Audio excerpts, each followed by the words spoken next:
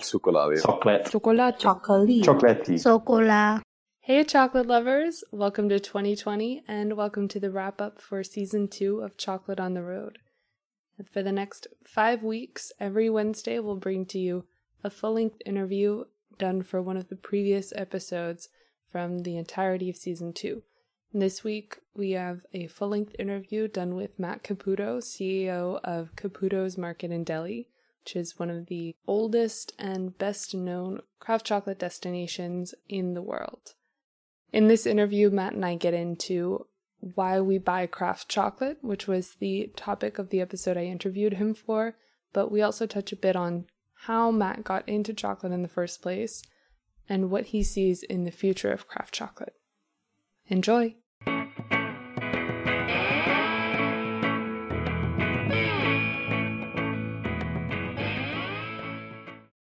Can you tell me a bit about Caputo's and when the family business started involving chocolate? Yeah, so my name's Matt Caputo, and we've had a retail specialty food store for, 21 years now. And boy, we got into chocolate, not at the very beginning, but I kind of fell down the chocolate rabbit hole in the early 2000s. I want to say like 2002, right around then. I'm not exactly sure about the date. But we had already been open for several years, and I just realized that our chocolate set was not on par with the rest of the categories that we were really serious and geeky about. And so I decided to change that, started educating myself, reading lots of books, and just kind of became obsessed in a serious way. Do you have any recollection about how much those bars were?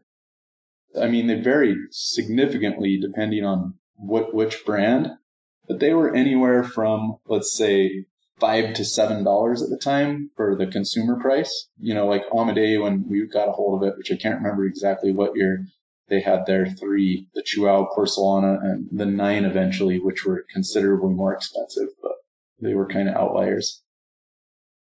Yeah, did Valrhona have the single origin bars themselves at that point?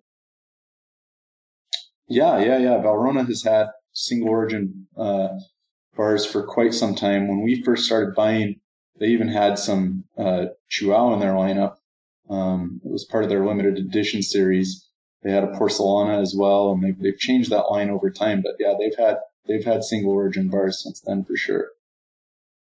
So in the chain from the farm to the final consumer, how would you characterize the role of a chocolate retailer? Chocolate retailer, I think has many different roles. Most retailers are just an outlet for it to, get picked up by the customer. And so then it relies on in packaging to do the selling. Customer awareness has to already be there. When we started at Caputo's, there was no customer awareness. The customer was not ready to buy it. So it was not something that we could just put on the shelves and have those bars sell themselves. I mean, way back then, no one was comfortable buying a $5 bar, let alone a $7 bar, some of the more expensive ones. So we hand sold them just like we do. And the approach we took was the same way we approached the cheese counter. If someone walks up to the cheese counter and has questions, wants to sample something, you basically have a monger guide you through the entire process, helping you find your preferences, introduce you to, why you would pay so much for something.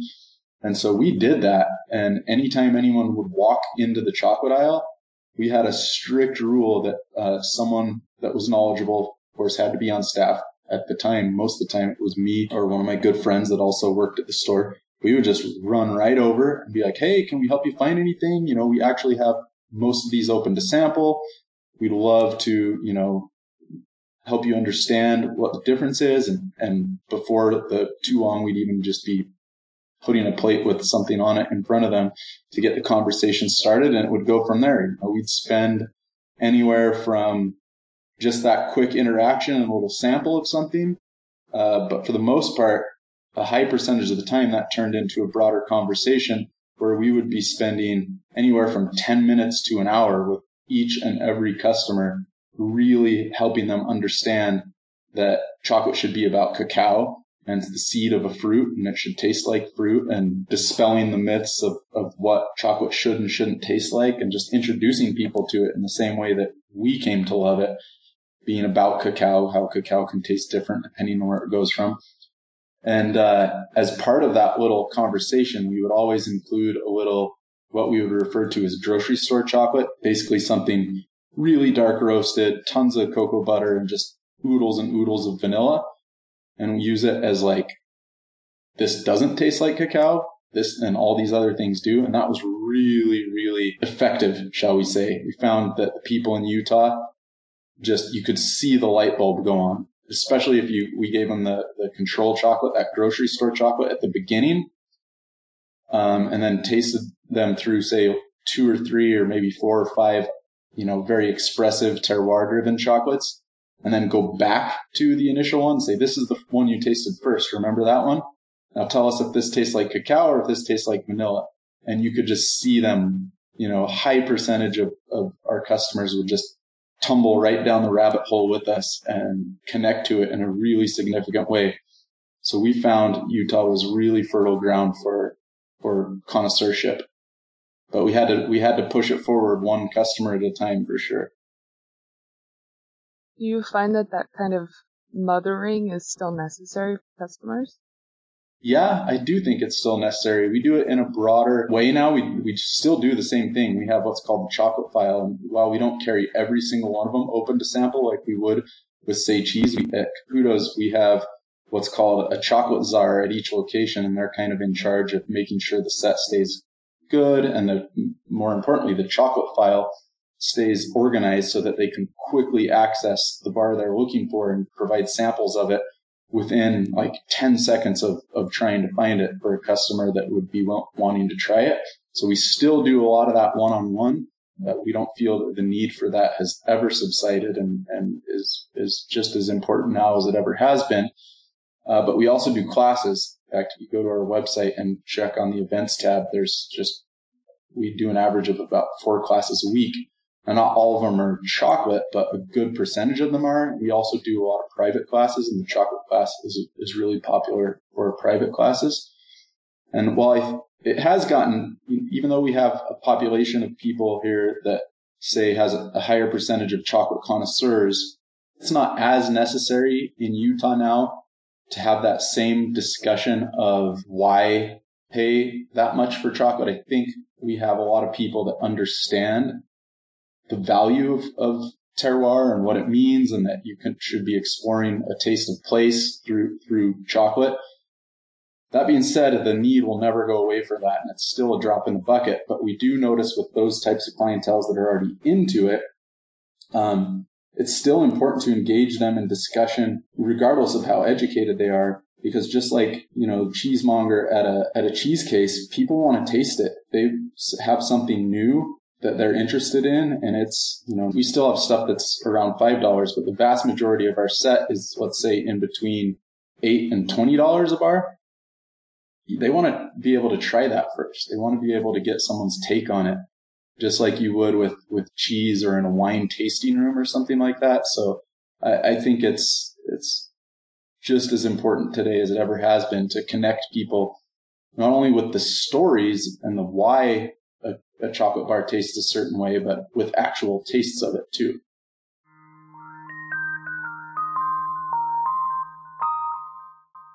When did Caputo's begin offering classes in general?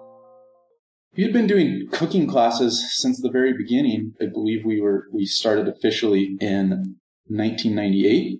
First chocolate classes, not sure exactly what year, but it was pretty quickly around where our interest was, because as I educated myself about the chocolate, put it on our shelves, I quickly realized that me being the only one passionate about it wasn't enough, that those bars weren't going to all sell themselves on those shelves.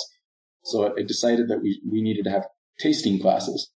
And in fact, first chocolate classes that we did, want to say were in 2003, maybe 2004. I'm not 100% sure. We did the first tasting classes that were, they weren't cooking. They were just chocolate appreciation classes.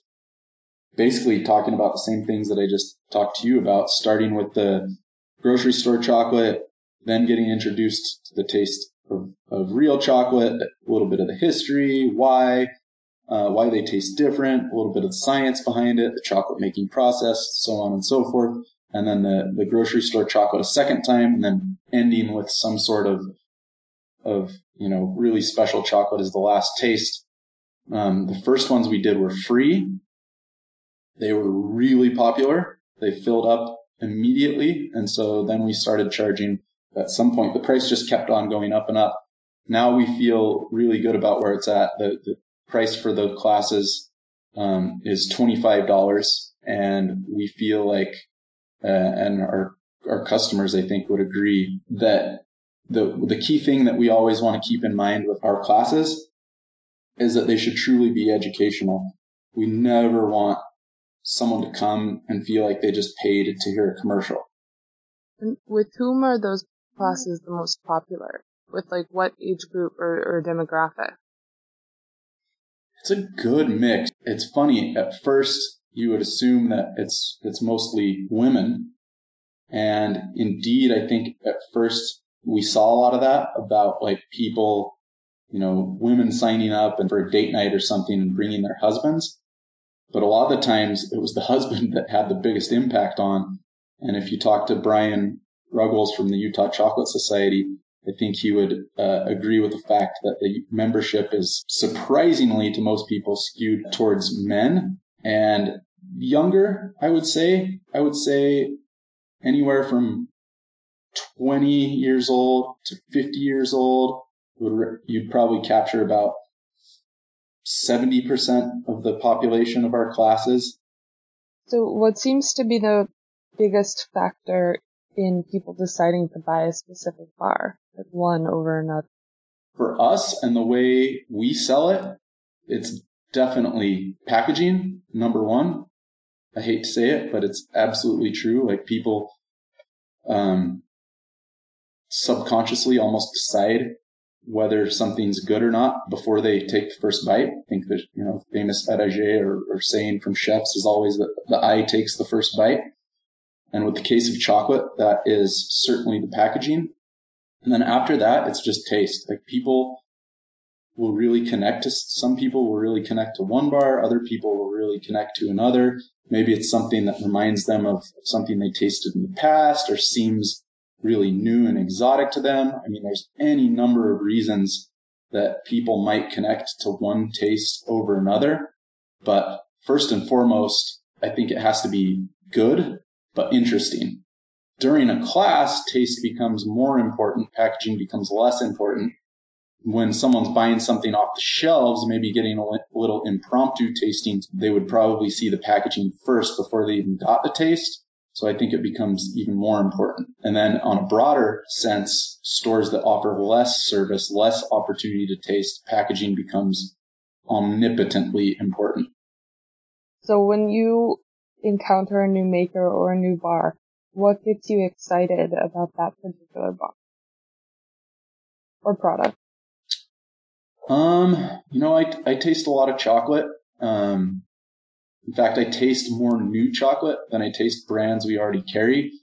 We have a different company that does wholesale of chocolate all throughout the United States, and we've been really successful at that.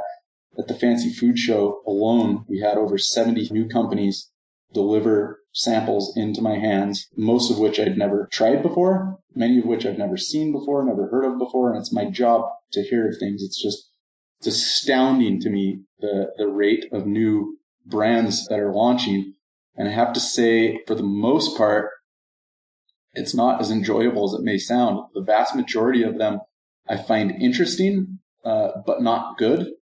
What I'm looking for now when a new brand sends me chocolate, if I'm going to put it on Caputo's shelves or distribute it through our wholesale company, I want it to be successful. So I cannot ignore packaging. I do first blind taste test everything. So everything that comes through our doors, we have almost weekly blind tasting sessions with our crew. But the chocolate ones I do mostly with a smaller set of tasters. and it's totally blind. No one knows what they're tasting. And the things that we identify as both interesting and good, and of course there's no truly objective standard for that. I'm just using my own taste buds, my own preferences. And if it strikes me as something that's interesting and really good quality, we'll go to the next step and look at the packaging. If the packaging is something that looks like is helping to tell that tale and is going to be attractive to the consumer, then we start to look at other factors. But those two are by far the most important for my decision-making matrix. So when did you notice that sort of tipping point when there were more makers and it started being you weren't looking for craft chocolate makers, that they were coming to you? Do you remember any kind of point? I don't know when it started exactly. I mean, A Priori started 13 years ago. That was our wholesale company. The first several years, I was a retailer. I didn't know what I was doing. We didn't really get much traction. We started noticing people coming to us probably about 5 years ago, and it's just intensified every year. And now at this point, I would say for the last 2 or 3 years that I've noticed that it's not just because of us. It's just because there is a flood of brands on the market. I think that there's been a lot of talk of this amongst the craft chocolate intelligentsia. You see it in various, social media groups where certain people will say what size the market is and how much overinvestment there has been at every stage of production, from cacao to now you see like governmental organizations getting in and investing in a really, really significant way. The fact that it's very, very easy to become a chocolate maker. It takes, and I don't mean to say that it's easy to make chocolate.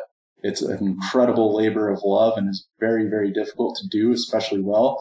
But what I'm saying is it requires very little investment when you compare it to, say, becoming a salami maker or a cheese maker or any of the other common, categories of specialty food.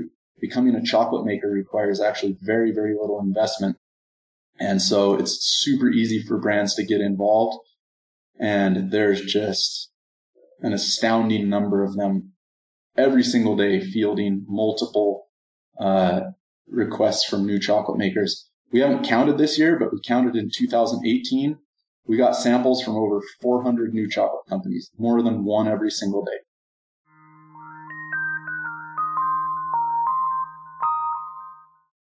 So on a slightly related note, is there any, or what is the difference between how customers purchase chocolates online versus when they come into the store itself or one of the stores? Oh, that's a great question. So our success in the online channel is much more limited than our success on the bricks and mortar and wholesale. And any success that we've had has been very recent.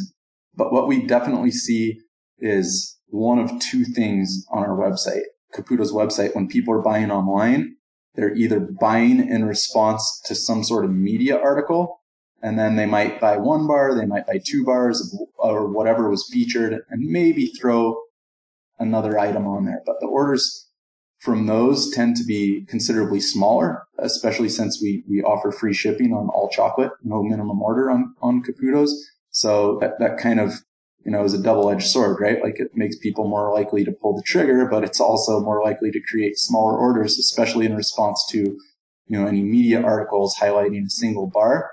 But it's still a really, really significant way that people get turned on to specific chocolates that we carry that aren't, necessarily widely available. And then the other way is, people that are coming to us because they know that if they have a problem, just like they would in our store, the Caputos have been in the food industry for a long, long time, and we take care of people. If there's issues, we make it right.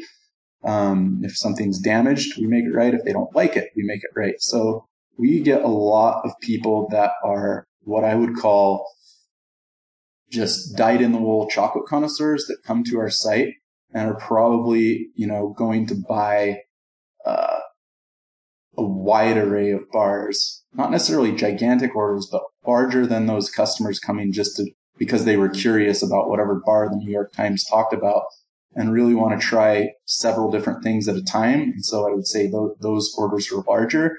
And of course, as I'm sure you well know, they can be ordering maybe because it's the first time it's available in the country, or maybe it's just one of their old favorites and they haven't tried it in a while, or maybe it's something that they feel like they always need to have in their pantry because it's just an absolute favorite.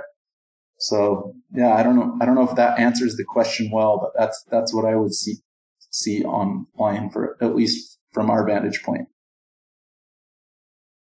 So maybe it's easier to order, but people don't tend to buy that differently, or they tend to buy for a specific purpose. They don't just happen upon the chocolate aisle. Yeah, absolutely. I mean, there's no opportunity to give samples or, show various things. They have to navigate to certain things. So with the way we sell, people kind of have to be searching for something. I guess you could wander through our site and, be introduced to new things. And there's a good amount of information on our site from basically about each brand and about each bar in particular. But it's not as easy to navigate through that and find different things that would appeal to you as it is in a store where you're just standing there and at any given second you can pick up one of 500 different chocolate bars, look at it, read the back. You can navigate through websites like that, but in terms of like looking at everything as a whole, it's really daunting to do on a website. Have you seen anything in any of the other industries, particularly cheese, that you wish craft chocolate would learn from, or that craft chocolate consumers would learn from? That's a good question. I think the first one that comes to mind is understanding that people need to taste it. And we've already discussed that at great length. I think you can see why it's so important. But the other thing that I would love to see craft chocolate do more of is more like the wine world, actually. It's not less like cheese. Like with wine, for example, having country of origin on the bottle of wine is not sufficient. As a wine connoisseur, you need to give more specifics than that. And I think at risk of overwhelming the general populace, but if you do it in the right way, you can just give the most important bullet points to the consumer that doesn't necessarily have the bandwidth for all that information. But at the same time, you can provide the information for people that are really eager to know more than just Ecuador or Jamaica or Venezuela. Because as you well know, Venezuela might have some really great stuff in it. There's other stuff that's really not so good. And so I love seeing the direction that you see a lot in the wine world of not just listing country of origin or the region or the varietal name, but actually the farm. Say Pump Street's line is a perfect example. That's the first one that comes to mind, where every single bar, even their inclusion lines, points out the farm where the cacao comes from. And I think without that sort of connecting people to really, really important farming and really important farmers, that the industry is going to struggle to grow. Because at the end of the day, if chocolate makers can just really easily switch their bean sources around based on what's the cheapest, and it's hard to blame them for that, then it kind of suppresses the price of beans. And so I think if we want to be able to charge more for chocolate bars, obviously farmers need to share in that. And I think one of the only ways that we're going to see that is farms or farmers becoming brands into themselves, so that it's a meaningful thing to a consumer, so the consumer is looking for it. Kind of like, they did with Chihuahua for so long, or Porcelana, but at the farm level. That's what I would love to see. I want to see rock star farmers being able to charge lots for their beans and people clamoring to taste those bars, not just because of the maker, but because of where the beans come from. I remember when I was first getting into craft chocolate, there were a few names and regions that popped out to me, and just sort of unconsciously I was trying to put them onto a map, and I couldn't quite get there because sometimes it would be the name of the place, sometimes it would be the name of the farmer, sometimes it would be the name of the farm itself, like Camino Verde, Mm-hmm. and then like Palau, and it was like, oh, that was the same thing.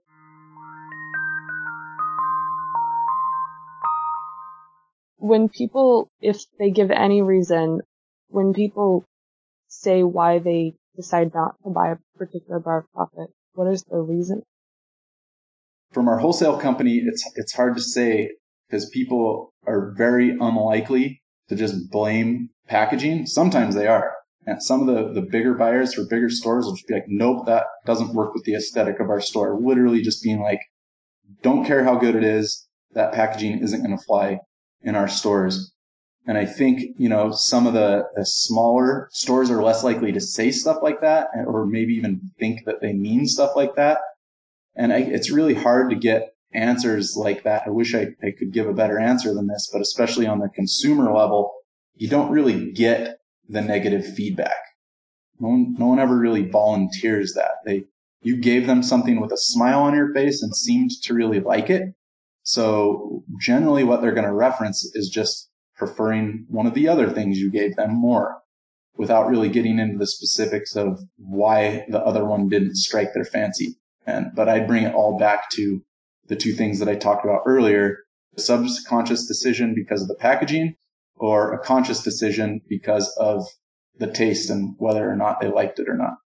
So as someone who's been forming relationships with both chocolate makers and consumers for years, what's one thing that you wish the general public knew about the craft chocolate industry? Well, I'm sure we've heard it in the industry many times before, but when I hear someone, especially a customer that may be willing to buy $100 or even $1,000 bottle of wine, make an offhand remark about the cost of a $10 chocolate bar being outrageous, it just makes my blood boil and thinks, and I when I'm in that situation, of course, I have the opportunity to explain to them what the economics behind it.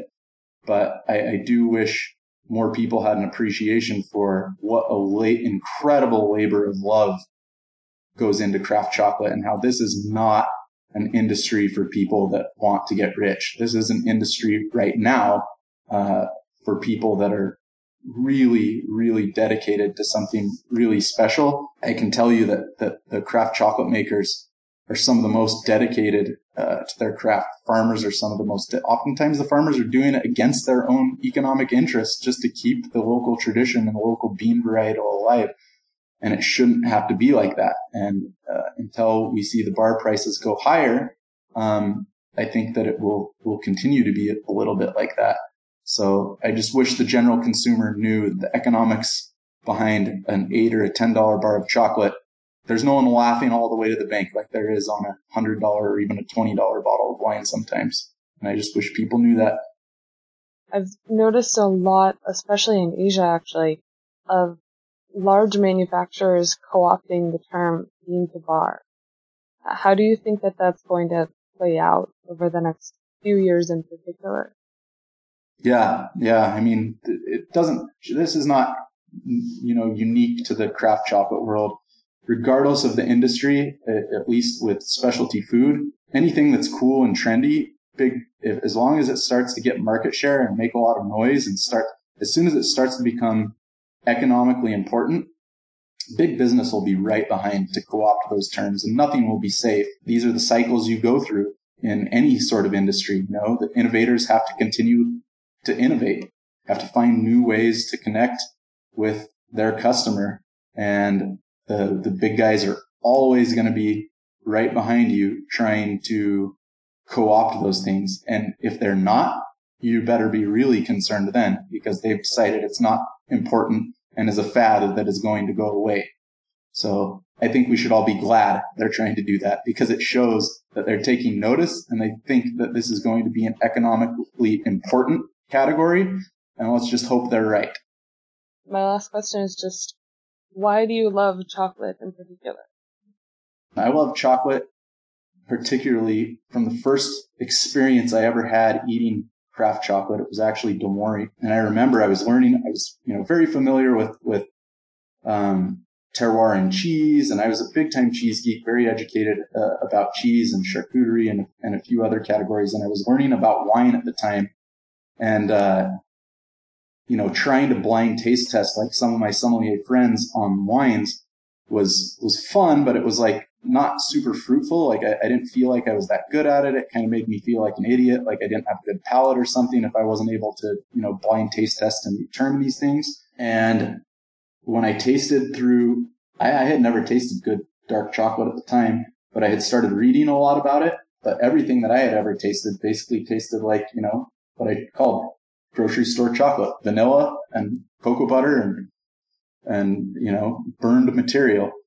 And I wasn't super interested in it. But then as I was learning about terroir and wine, and I sat down with Domori and tasted through, this was, I think, in 2002, the Fancy Food Show in San Francisco. And I tasted through 3 chocolates that they explained. The only difference was where the cacao beans came from. And the first one I tasted was a Madagascar, and it was tart and fruity. And the second one I tasted was a Venezuela that was kind of earthy and tobacco-y. And just that next chocolate that was so different from the first was so mind-blowing. I felt like this is terroir. I could easily blind taste these 2 again. Like you could ask me to do it 100 times in a row, and I would get it right 100% of the time. And that was so exciting to me. So beyond even just actually enjoying chocolate, which I totally do, I eat so much of it now, I probably enjoy it less than I used to because it's become a job. But it's never not mentally stimulating to me. I find it so exciting and thrilling to be able to explore through taste. And I think that chocolate is quite possibly the best demonstration of that in any food or beverage category that I've found. So that's why I love it, is that the ability to explore through taste.